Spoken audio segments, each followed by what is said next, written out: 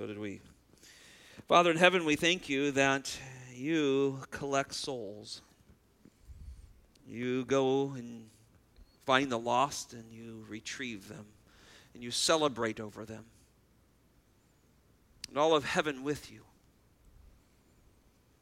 And then there's a time, Lord, that these bodies run their limit, and you and your sovereign plan and your ordained days of these bodies, they quit and you take them souls home. The souls that you purchased with your own son's blood. We thank you for the Joe Gibsons and so many others from this body here that have gone on to be with the Lord. They're ahead of us, Lord. But we thank you for their lives, and we thank you that they have been such an encouragement to so many. Lord, I pray we too, those of us that are left here, we would live lives, Lord, that are pleasing to you, not because we have to, but because we get to. You've changed our lives, and when we leave, it would be said of us that we were a great encouragement to everyone around us. Children would rise up and call us blessed because we loved your Son, we loved his word, and we loved his people. I pray, Lord, that we would strive for those things. We wouldn't get caught up in the problems that often plague churches if we do those things. So, Lord, help us love you, love your word, love your Son. We want to hear those words, well done, my good and faithful servant, not for the pride or the praise of it, because our lives reflected you, brought you glory in some way. Help us in that, Lord. Father, we thank you for the Old Testament. As now we look into it, we know it is all pointing forward to a greater picture. Thank you that we can read it and understand it this way. And we enjoy it, Lord, when we understand that Christocentric trend to the Scriptures, all pointing towards the fulfillment in Christ. Again, we ask that you would help us see this evening. In Jesus' name, amen. Numbers chapter 17 is our passage. I thought maybe I would do 18, but it has been a very, very busy week, and so I got 17 done. But it is a marvelous text. Let me read it for you, and then we'll talk about it, explain it, think about it, apply it, see Christ in it, all the things we enjoy doing here. Numbers chapter 17 reads this way, Then the Lord spoke to Moses, saying, Speak to the sons of Israel, and get from them a rod from each of the father's household, 12 rods from all the leaders according to their father's household, and you shall write each name on his rod, and write Aaron's name on the rod of Levi. For there is one rod for the head of each of their father's households. You shall then deposit them in the tent of meeting in front of the testimony where I will meet with you. And it will come about that the rod of the man whom I choose will sprout. Thus I will lessen from upon myself the grumbling of the sons of Israel who are grumbling against you. Moses therefore spoke to the sons of Israel, and all the leaders gave him a rod apiece, and for each leader, according to their father's household, 12 rods with the rod of Aaron among their rods. So Moses deposited the rods before the Lord in the tent of testimony. Now, on the next day, Moses went into the tent of testimony, and behold, the rod of Aaron for the household of Levi has sprouted, and put forth bud, and produced blossoms, and it bore ripe almonds. Moses then brought out all of the rods from the presence of the Lord to all the sons of Israel, and they looked, and each man took his rod. But the Lord said to Moses, Put the rod of Aaron before the testimony to be kept as a sign against the rebels, that you may put an end to their grumbling against me, so that they will not die. Thus Moses did just as the Lord commanded him, so he did. Then the sons of Israel spoke to Moses, saying, Behold, we perish, we are dying, we are all dying. Everyone who comes near the tabernacle of the Lord must die. Are we to perish completely? Sunday, I was in John chapter 10. I was teaching on, of course, Luke 15, but referenced John chapter 10 as we looked at the chief shepherd, the good shepherd, the door. There we're reminded that the thief only comes to steal, right, and to kill and destroy. Chapter 10, verse 10. In verse 1, the Bible told us that the thief tries to come in a different way. This is false teaching. This is theology not found in the Scriptures, ways to try to get to God some other way. The Scriptures uses all kinds of things to illustrate that. As we drop into this text in Numbers chapter 17, here are these groups of men. They have been purged in some way in the last chapter. God has shown his judgment. He has swallowed up some, and fire has struck down others, and amazing scenes. But all of these people wanted to come into presence of God their way, not God's way. And every time someone tries to come to God their own way, outside of the way, the truth, and the life that God has provided, there is always judgment. And you may not see it on this earth, but you will see it judgment someday. It's very evident in 16 that it is a real picture of hell when somebody comes to God other than his way. They were swallowed up alive, the Bible says. And so here we find another passage, and when you first read this, you go, oh, God's just showing that Aaron is the high priest. The rest of you can't be that. He has another role for you. You should be happy in your role, and certainly that is part of this text. But the greater theological and Christocentric understanding of this is God is pointing to a particular teaching to help us understand that there's one way to come, and Aaron is representing that one way. And if you try to come any other way, you will surely die. And you notice they got it at the end at some level. And so as I thought about this, I kind of broke it down into three thoughts. Number one, in the presence of a righteous judge. I mean, you just can't help but think about the righteous judge when you study 16 and 17. It is amazing how God pours his judgment out on these people who are trying to come to God other than the way he told them to come. He's a righteous judge. And he's present there. The more I study this, the more I realize how amazing his presence must have been. It was a Shekinah glory. They knew he was there. The cloud comes over the tabernacle. We noticed last time twice that happened. And every time we said, uh-oh, here it goes. Are you not smart enough to know that every time this happens, there's problems, especially when you are living in defiant to what God has said? But we know his presence there, and that brings the righteous judge, and he's always going to declare what is his way and what is God's way. He's going to give life where it's his way, and he's going to bring death where it's man's way. This is the way he operates. He knows what's best for us. As we drop into 17 is really connected to 16. In fact, many of the commentators have said there probably shouldn't be a chapter break here. But 17 is really the conclusion of this rebellion that took place in 16.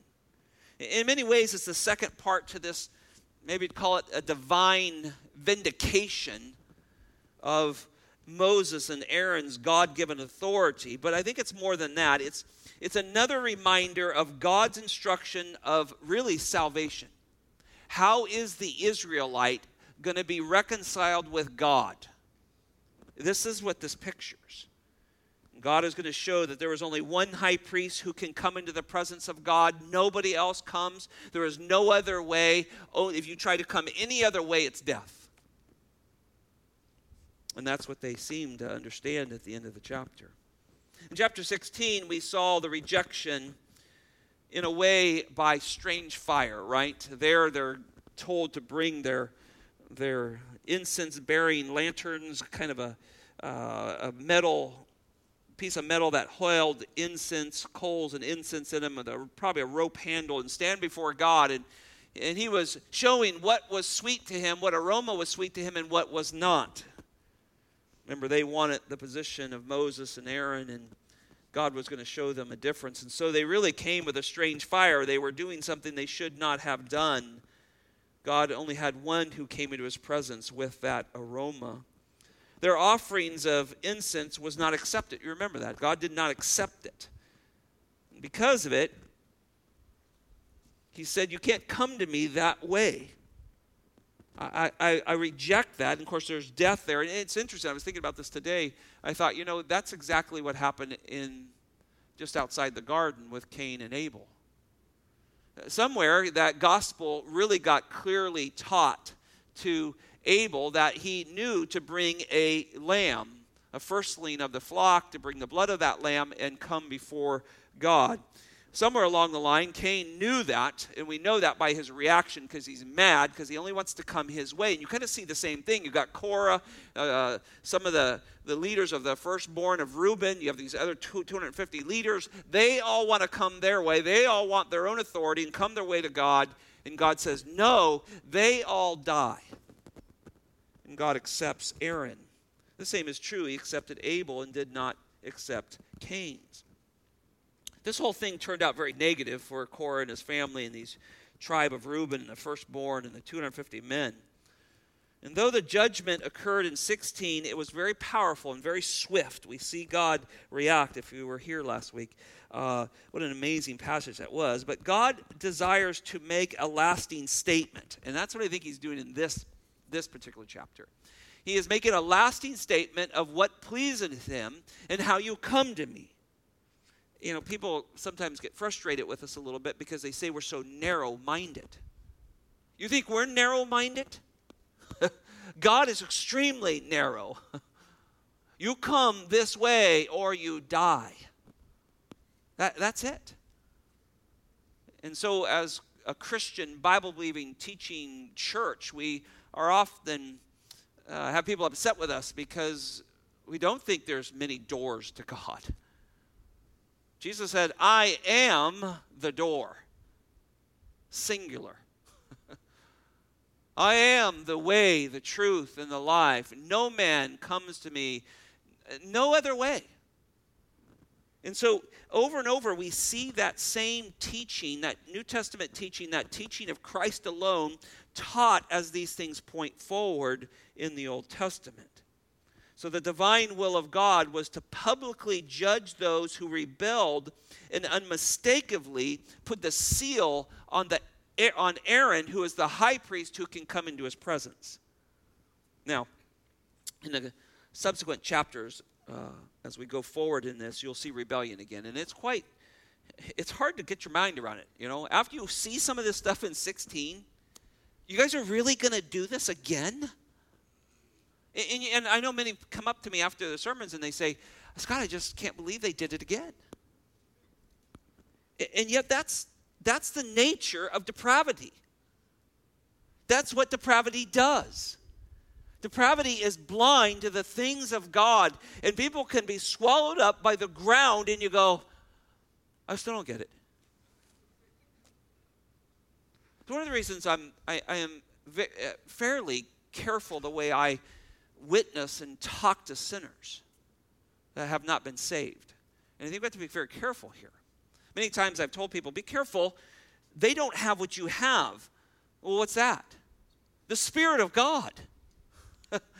The Spirit of God, we read a text that, somebody could read Numbers chapter 17, they'll go, I have no idea what that means. What's going on there? Why does this guy get an almond rod? They have no idea what this is all about, right? And the world does what it does because it's devoid of the Spirit of God. And yet we know God gives them over to things. Romans 1:20 helps us a little bit. So, for since the creation of the world, his invisible attributes, his eternal power and divine nature has been clearly seen, right? We see a powerful God. We see a sun that rises out of the east every morning. We see him give rain and sun on the godly and the wicked.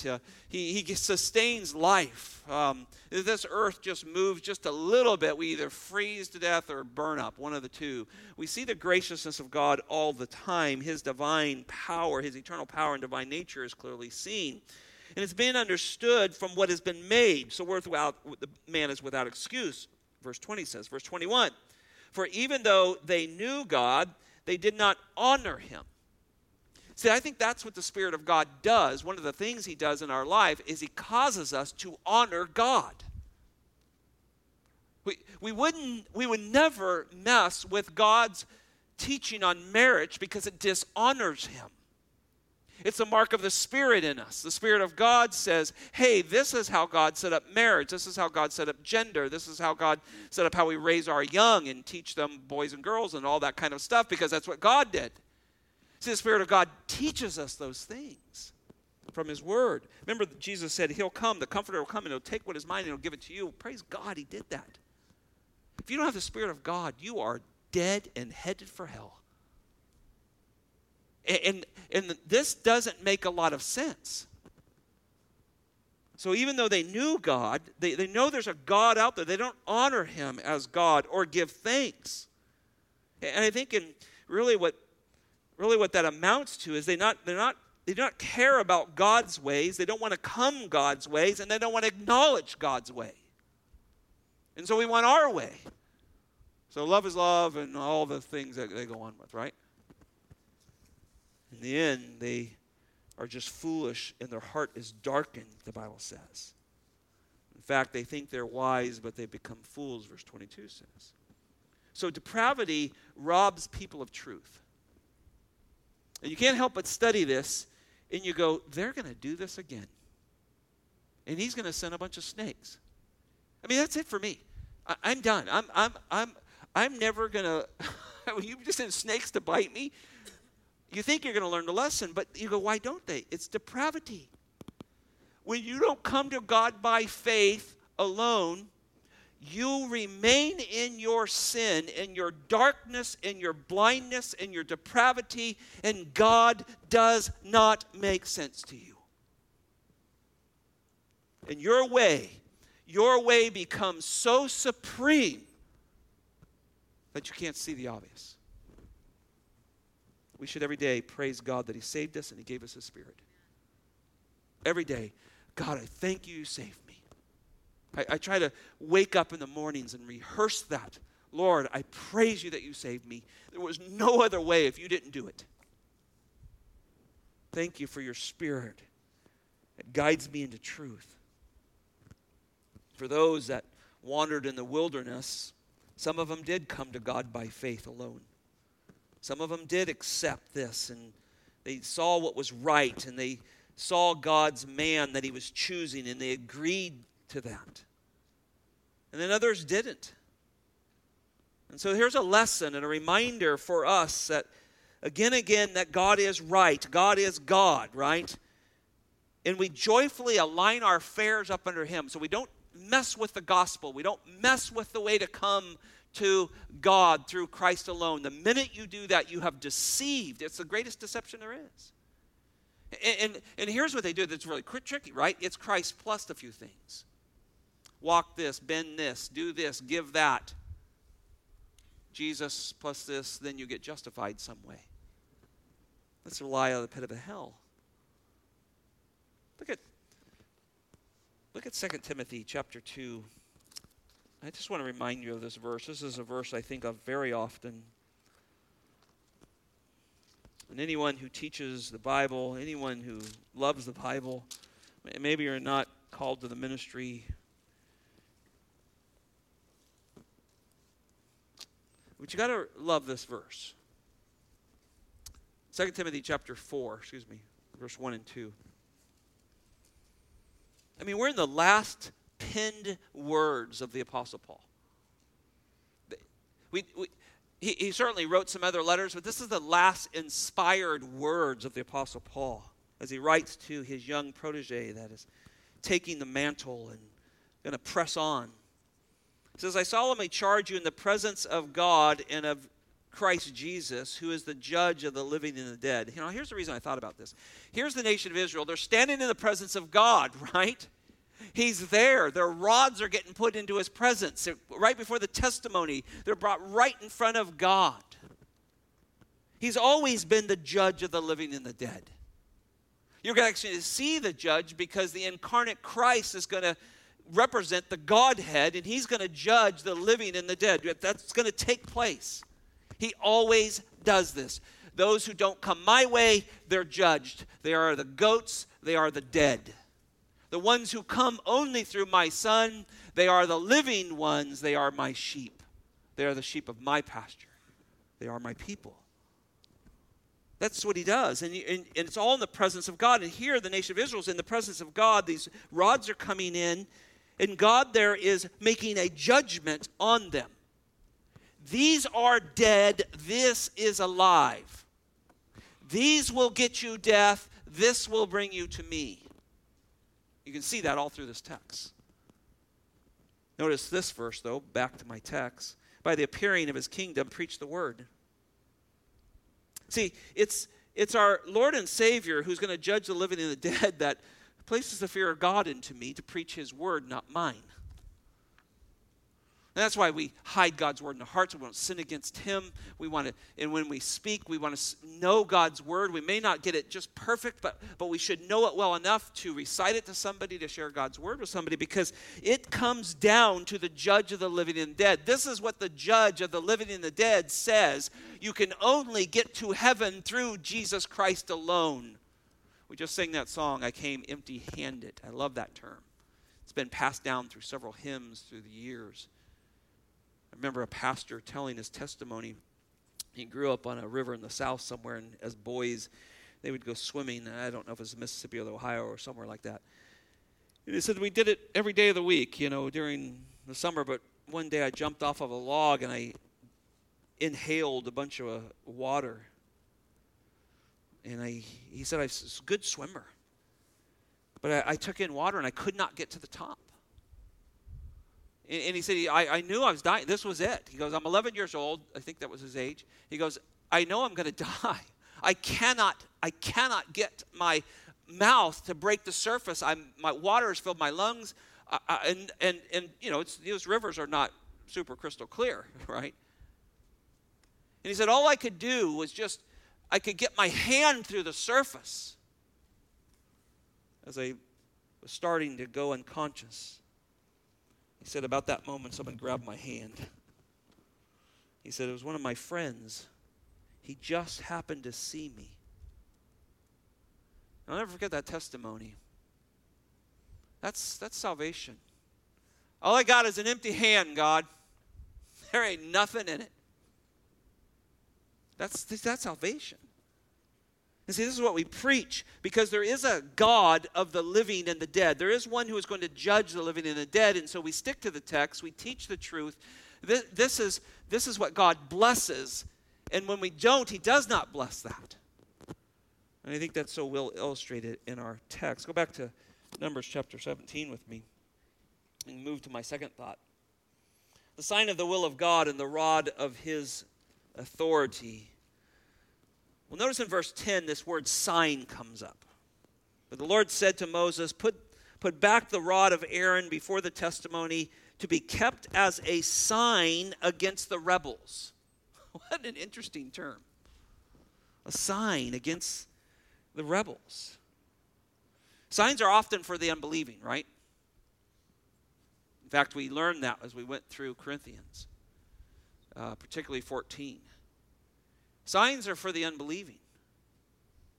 So believers who are crying out, I need a sign, I need to speak in this tongue, I need to do this and do that, they've mistaken what signs are for. And you'll notice in this passage, signs are for the rebels.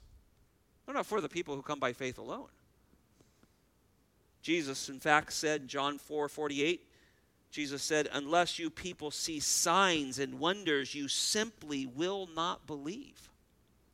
So you don't come to God through some kind of signs and wonders.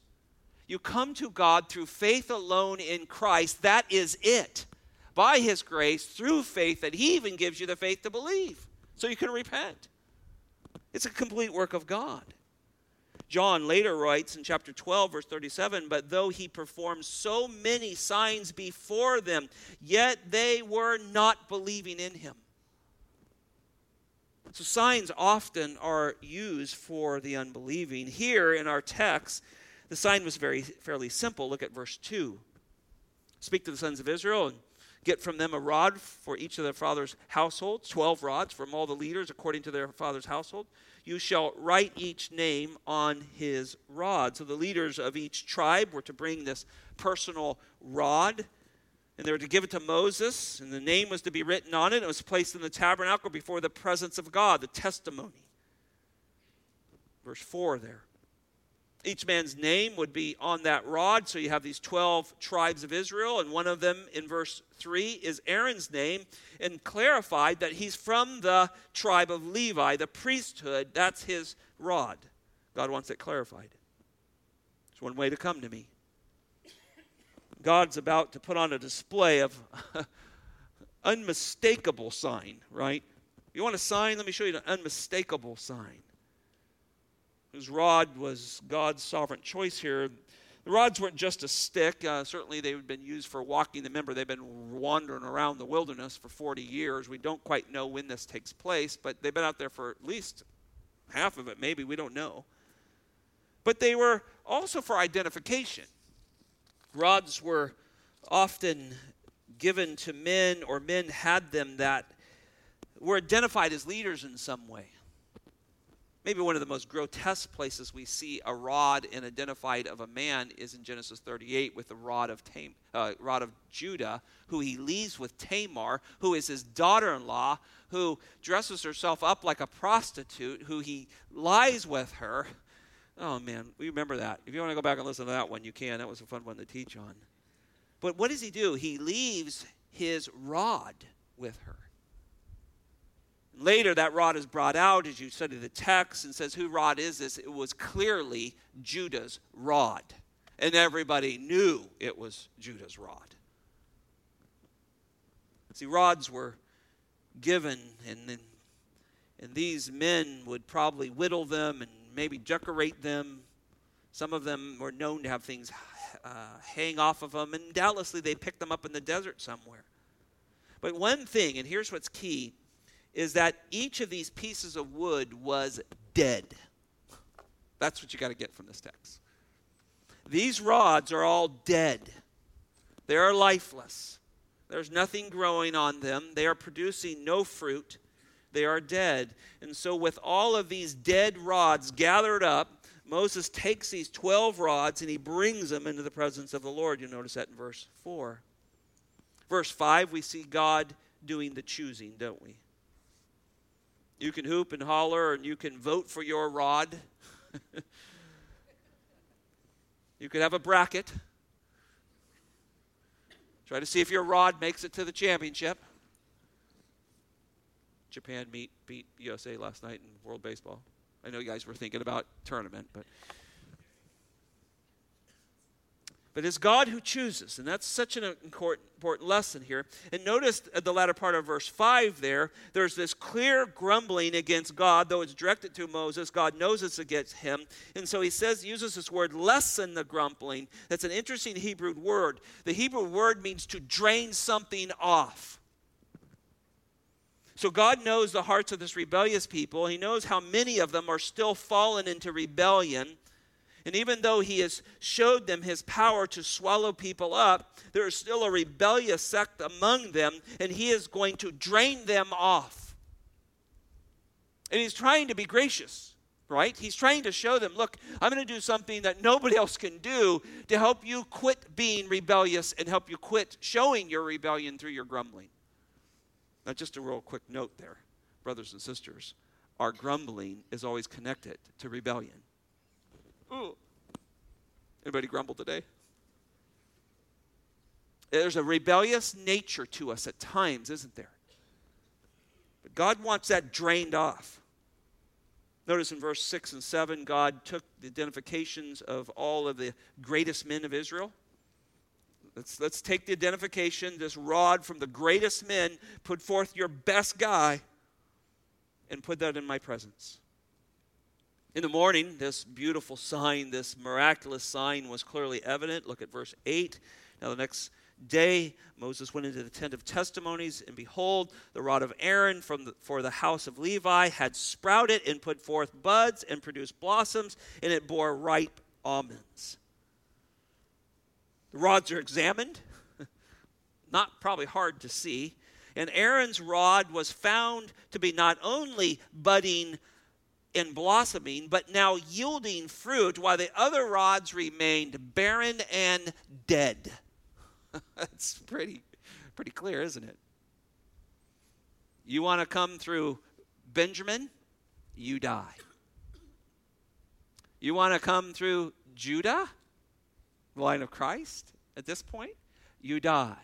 You're only going to come through Aaron, the high priest. That's where life is. And we see God demonstrating this. It's clear and simple. God's indicating his clear choice of Aaron rather than the others. And Aaron was singled out and shown to be different and divinely appointed from others. Again, a clear indication of God's will for his people in verse 9. You see that. I think I might have said this Sunday. I can't remember when I said this last. Before Jesus came, Josephus accounts that there was at least 100 who rode into Jerusalem between the intertestamental periods claiming to be the Messiah. And all of them died. None of them were resurrected from the dead. None of them beat sin, Satan, and death. There was only one. I found this really interesting. I was chasing this rod down just a little bit and thinking through it, and I never had caught this before. Maybe some of you have. In Jeremiah chapter 1, verses 11 and 12, the Bible says this, "The word of the Lord came to me," Jeremiah saying this, "What do you see, Jeremiah?" And Jeremiah says, "I see a rod of an almond tree. For I am watching over my word to perform it," God says. That is interesting. I had never put that together until I was studying this. I thought, wow, Jeremiah, God says, "What do you see?" I see a rod of an almond tree. Life. Now, you guys don't have a lot of almonds out here. You know, from California, the whole Central Valley is full of almonds. In fact, this time of year, it's one of the most beautiful drives because depending on the variety of almonds, there's tons of pink and white flowers all the way down through the valley for hundreds of miles in California. Absolutely gorgeous. But in the winter, they just look really dead. You can drive by the same stretch, and there's just gazillions of almond trees. And they just look dead. They're just sticks out there. They don't look like they have anything. And then all of a sudden, there is a bud and a blossom, and then fruit comes, and the trees are just laden with almonds. And so I think all of this, as I look at this, that all of this is pointing to something greater, because we know that Aaron has no ability to save anybody. He can't save himself, so this isn't about Aaron being a savior. It has to be about somebody greater, a greater high priest. And of course, that's what the book of Hebrews is about. And so not only does Aaron's rod get chosen by God, but Aaron's rod was made to show that it can give life. So now we know this isn't about Aaron. Aaron can't give life. So this is pointing to something greater. There is a way to come to God, way to be reconciled, way to come to the tabernacle, way to come to the altar, way to bring blood in before the presence of God, and it comes through the high priest. So God uses a dead rod in this case to show a symbol of power and authority and to show how to come. And God loves using rods. He's done this all the time. In fact, he tells parents, use the rod, save their soul from hell, right? You should remember that. Don't do it in public anymore. The rod reminds children that God hates sin. Parents, your heart has to be right with God when you use the rod. But rod is always a symbol of authority. He gave one to Moses. He says, when you get in front of Pharaoh, take that rod in your hand, throw it on the ground. What does it become? Yeah, why? I don't know, but yeah, we do know. You can go back and look at that. Picks it up, becomes a rod again. He takes that same rod and he stretches it out over the Red Sea, and it splits open wide and becomes dry. God uses this rod all the time. He strikes a rock and water flows from it. And God quenches the thirst of millions of people through a rock. Using this rod, Moses will see here shortly in a couple of chapters that he misuses that rod. He tries to take the authority away from God. He tries to take the rod into his own hand. It does not belong to him, and it cost him the promised land because it was redirecting how to come to God and who had the authority and who didn't. See, God always judges that. That's why we get nervous with our Catholic friends and some of our other friends that venture into works-based relationships. If you think that you're gaining God because you believe that Jesus died on a cross and you do this, this, and this to gain justification, it's extremely dangerous. So the Catholic Church has taken the authority, so they think, and they are the authority. Not the Word of God, not even Christ. They have become the authority. Now, let me say this real quickly. We love evangelizing Catholics. They believe in God the Father, God the Son, God the Holy Spirit. They believe in those things. And so we see a lot of Catholics. And if I asked you how many are Catholics here, are born and raised and got saved, there's probably quite a few in here. And praise God for that. But that's just an example. But here we see that God was concerned to make sure that the one way through the priesthood was going to be the clear and only way. So Aaron and only Aaron was given the high priest position, and the only one who could bring the blood into the presence of the Lord, that had to be Aaron. So he's making this one-way statement here. But now God has taken the rod of Aaron and given it something to prove this. He took a dead rod and gave it life. And not just life, you got to think about this, but fruitful life. That's fascinating. I always said God didn't save us just to let us hold down some dirt. God saved us for us to be fruitful for his glory. And when we come through Christ alone and we really grasp that, we really believe that, he will produce fruit in your life. He will do this. So Aaron's ministry before the Lord would be a living thing, right? In a sense, he brings the people, their sacrifices and their offerings before a living God to grant life. It's a source of life. It's a source of blessing that comes through God alone. So in chapter 16, it was Aaron who stood in the gap between death and life. You remember that, verse 46 through 47. He runs and he stands between the plague, between the living and the dead. And their life is restored and stopped. Death is stopped and life is now saved because Aaron runs and does that. So Aaron's rod shows that there's life in it. If you come through Aaron, through his mediation for you, there is life. So the testimony and the demonstration by God shows infallible, indisputably chooses how you come into the presence of God. And when you come his way, there is fruitfulness, there's blessing. But at the same time, his way should not be challenged. And I think that's the lesson here. It's an amazing lesson. It's impressive, right? Aaron in and of himself, there's nothing good in an Aaron of himself. He was by no means perfect. We'll see his faults. We've already seen his faults. He was after Moses' authority at one time, him and his sister, and she is a leper.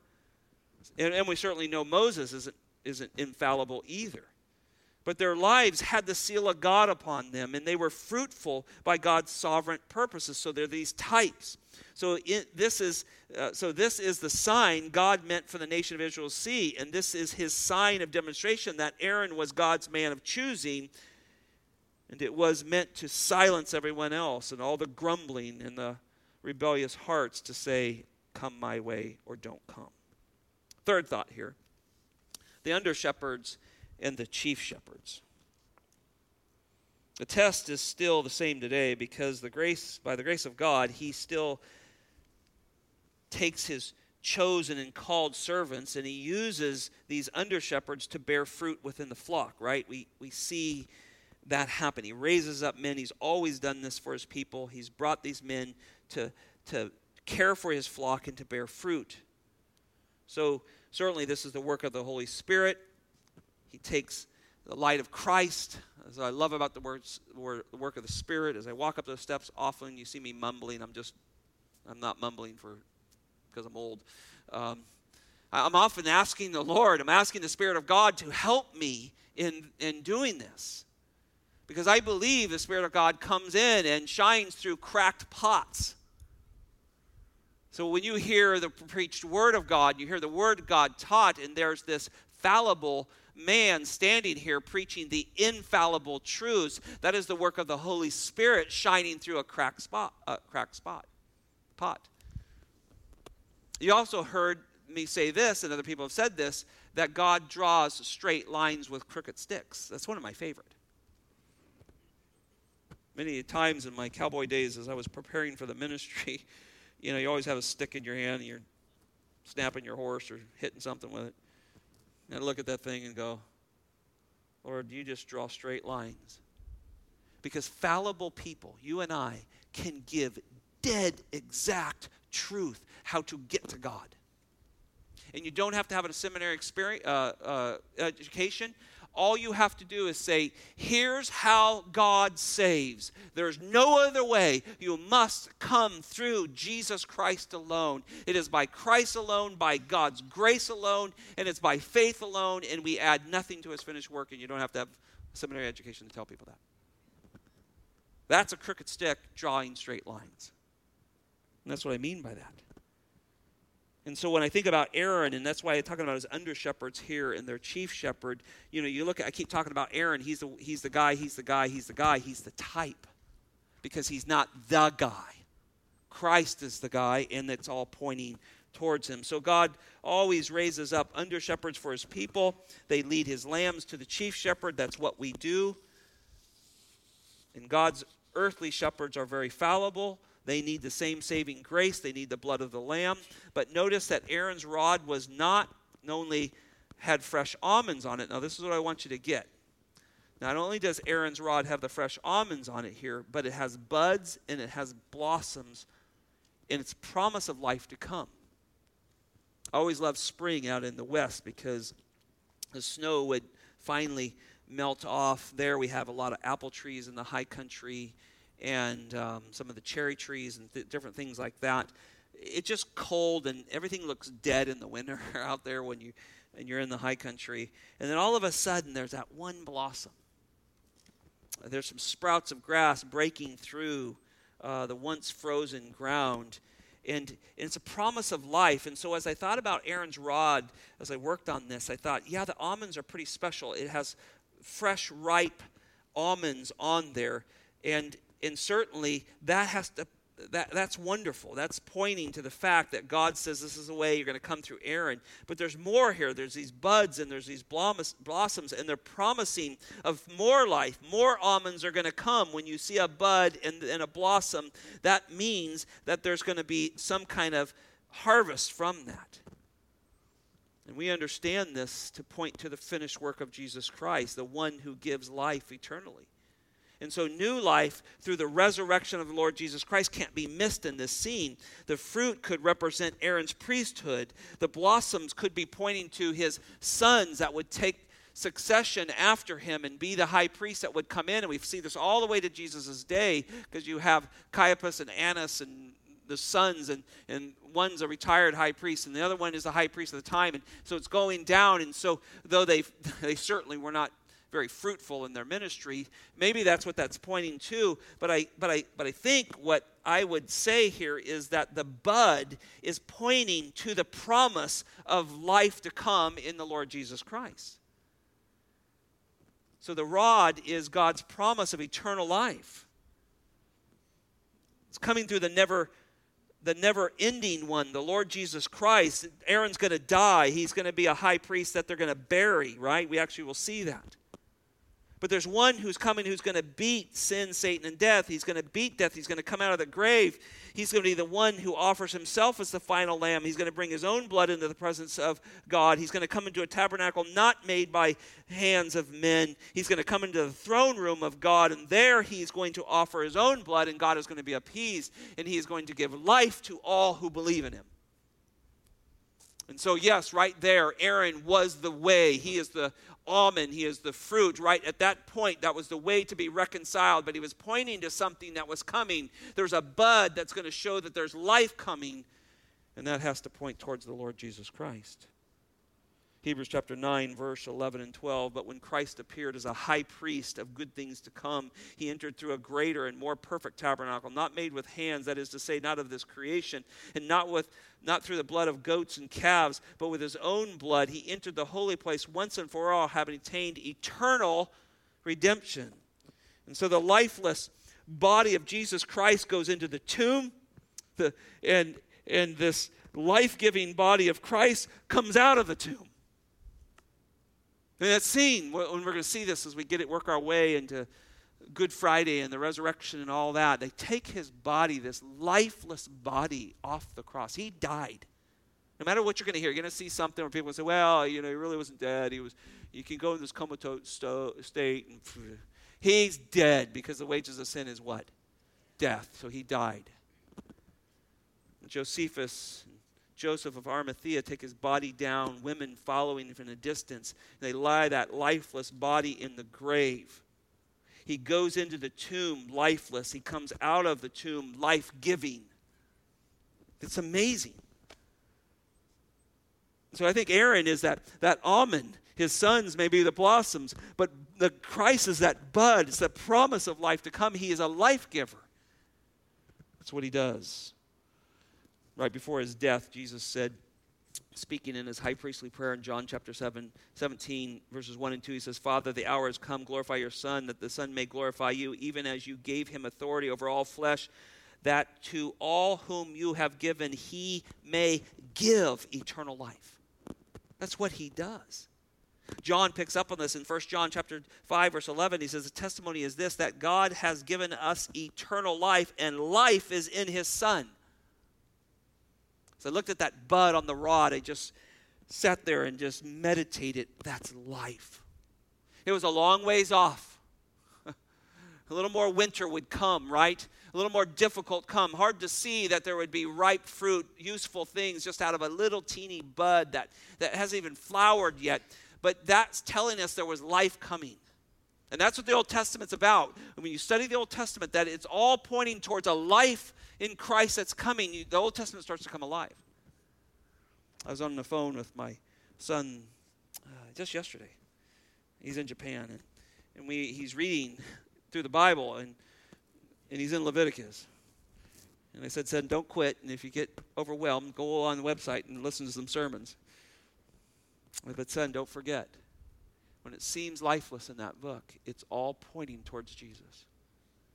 And we just had this great conversation about every lamb, every grain offering, everything that records in there is all pointing to, they're dim, they're not as clear as we'll see in Jesus Christ when you get into the Gospels, but they're all pointing to something greater.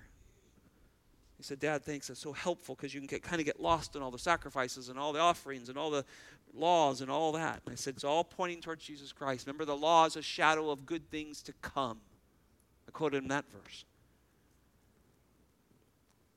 But here, there's also Aaron's position. God had to establish a position of how to get to God. And I think that's what he does today. We establish his position that you only get to me through Jesus Christ. And so there will always be people who will not bow to the authority of Christ. There's always going to be people who are seeking an alternative way. There'll always be people who are trying to create some God, a designer God that meets their fallen and very fallible views of life and eternal life. There's always going to be those. But in this text, it teaches us that God vindicates his one way to come to him. In the Old Testament, it's Aaron. And he shows it by this new life to a dead rod. And so he vindicates his Son by raising him from the dead and producing the fruit of eternal life in every one of us who believe. We are now the fruit of God's great work. And look, the apostles just went crazy with the teaching of the resurrection. And we're working our way there. I'm one more lesson. Pray for me. I can get through all of the lost son. It's going to be a fast one through this Sunday, because I'm going to start preaching on the resurrection in chapter 15 of 1 Corinthians on Palm Sunday and on Easter. But wow, is it just throughout the scriptures. Everywhere we turn, it starts with the first sermon. Men of Israel, Peter says, chapter 2, verse 22, listen to the words Jesus the Nazarene, a man attested to you by God with miracles and wonders and signs, which God performed through him in your midst, just as you yourselves know. This man delivered over by the predetermined plan and foreknowledge of God. Wow, what a statement. Who killed Christ? Predetermined plan and foreknowledge of God delivered him over. Who's guilty of it? You nailed him to the cross by the hands of godless men, put him to death. But God raised him up again. Every sermon, the resurrection is produced within their message. It is the climactic instruction to the gospel.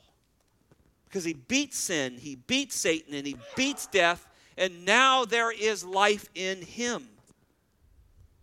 The Bible says, Peter preaching this, he says, God raised him up again, putting an end to the agony of death. Listen to this. Since it was impossible for him, Jesus, to be held by its power. And we're going to see in 1 Corinthians 15, because he raised him, he'll raise us. Praise the Lord. Over and over, we see throughout the Bible, the apostles turn to the resurrection. Romans chapter 1, verse 4. Who declared the Son of God with the power of the resurrection from the dead according to the Spirit of holiness, Jesus Christ our Lord. The power of the resurrection over the dead. That's our Lord. So, as you look at this story, there's just a real sense of Aaron's rod is pointing to something so much greater. I found so much joy in that. This nation has fallen into sin. They've wandered around the wilderness. God's been purging out those who have no faith in him. In verse 5, this miracle, this budding rod is meant to lessen the grumbling, give them hope. There's a way to God. And most likely it did for a little while, but only for a short time. The law, the rod were all pointing to something greater. But look at the last couple of verses here. We'll close with this. Then the sons of Israel spoke to Moses, not to God, spoke to Moses, saying, Behold, we perish. We are dying. We are all dying. Everyone who comes near to the tabernacle of the Lord must die. Are we to perish completely? Very challenging couple of verses. Are they saying this because they now understand that there's only one way to come, and if you don't come that way, you're going to die? Are they revealing their own hearts? Their jealousy of Aaron's role? That they want to come their own way? It's difficult to understand. They do something very similar in Exodus chapter 20, verse 19, after the giving of the Ten Commandments. They tell Moses, look, speak to us yourself. We'll listen to you, but don't let God speak to us or we will die. They're afraid of the presence of God. One thought is they didn't trust in the mediator. They kept challenging the mediator. They kept challenging the one way to the presence of God. And anytime you do that, anytime your faith is not in Christ alone, you will feel death knocking at your door. Because anything other than Christ alone is death alone. That's what you're going to get. Life is in Christ. And I think there should be a fear of God if you try to come over the fence. That's why I started with John 10. The thief tries to come over. They don't come through the door. They try to come over. Christ plus something. And so you should be afraid if you are trying to come to God some other way. If you're trying to mix justification through Christ's work and your own works, you should be afraid. See, there's pride, there's lack of repentance, there's lack of faith, there's sin, there's blindness here, blindness to grace. Most people don't want anything to do with the God of the Bible. I'll just tell you that, right? Most people really don't want anything to do with the God of the Bible. And you go, well, yeah, we're in some bad times. Read Genesis 6. Someone was just telling me this today or yesterday. We were just talking, man, things are worse than they've ever been. Genesis 6. There's only one righteous guy left on the earth. I mean, we find it all the way through the Scriptures. We find it in history, right? It isn't hard to go back to world wars and go, wow. Last phrase is quite eye-opening. Are we to perish completely? Well, the answer is yes. You will perish completely without coming God's way. That's the answer. But the one who comes by faith alone, and that's all God's asking of them. You put faith in the way I have told you to come. I've given you laws. I've written them over and over and over and over. My son asked me, he goes, Dad, he just kind of repeats it a lot. I go, yeah, but it's because we don't get it. I said, how many times have you heard your dad preach through the years? And how many times have we shared the gospel together and things like that? He goes, yeah, that makes sense, Dad. It's repeated because we're hard-hearted. But when you come by faith, and in the Old Testament here, it was come through Aaron, come through the blood of the Lamb, come through this mediator who will come and atone for your sins and bring them into my presence, and you will not have to fear death. But if you want to come any other way, you better be afraid, because I'll swallow you up alive. But not the Christian. And I end with these great verses that we'll look at here in the next couple weeks. 1 Corinthians 15, 54 and following. Death is swallowed up in victory. Our dear sister Jo passed away last night. Death is swallowed up.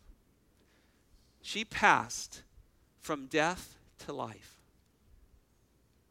There was no segment of time in between that. She was absent from her body. She was present with the Lord. She immediately left this world and she went into the presence of the Lord Jesus Christ. That's what it means that death was swallowed up in the victory. It has no power over us. Quoting the Old Testament, Paul says, "O death, where is your victory? O death, where is your sting?" The sting of death is sin, and the power of the sin is the law. The law exposes the power of sin. It shows that it brings death. The law was death, really. When you study the law in the New Testament, it's always connected to death. When you study the role of the Spirit in truth, it's always connected with life. And then he ends this way, but thanks be to God who gives us victory through our Lord Jesus Christ. And so Joe's with the Lord. All here that believe in Jesus Christ, that he is the only way, the truth, and the life to the Father. You can't get to him any other way. Death will be swallowed up. It will have no power over you. Many of us may die. If the Lord doesn't return, we may die. But you'll pass from this life right into the presence of the Lord. Come his way, or you're not coming at all. Father, thank you for this reminder. Numbers chapter 17 is a shorter passage, but a very powerful one. There's life when we come your way. There's only dead, barren, lifeless eternity if we come some other way. We pray, Lord, we will not be like the thieves who try to climb in versus coming through the door. We will come through the door. The Lord Jesus Christ is the door. He's the shepherd. He's the door. He's the way. He's the truth. He's the life. He's the bread. He's the living water. He's all that we need, everything we need to come to you, Father, and you've provided that. And Lord, when we come through you, you bear fruit in us. Us poor, wretched, dead sinners now are alive and bearing fruit for your glory. Living lives that are actually pleasing to you, Lord, versus ones that are not. All that's a product of this one-way salvation. So, Lord, we ask that you would help us come to you that one way and live through that one way. Live in Christ alone. Live in his word alone. Live by faith alone, through grace alone. May those truths of our salvation be lived out in our daily salvation, our daily life.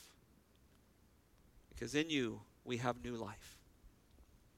We don't fear death. And we praise you for that. Lord, thank you for such an attentive group tonight, Lord. I pray you'd bless them. Give them strength. Give us strength to walk with you and live with you. I pray sweet rest for this group tonight. And may we serve you tomorrow if you give us life for another day and praise you and live for you. In Jesus' name, amen.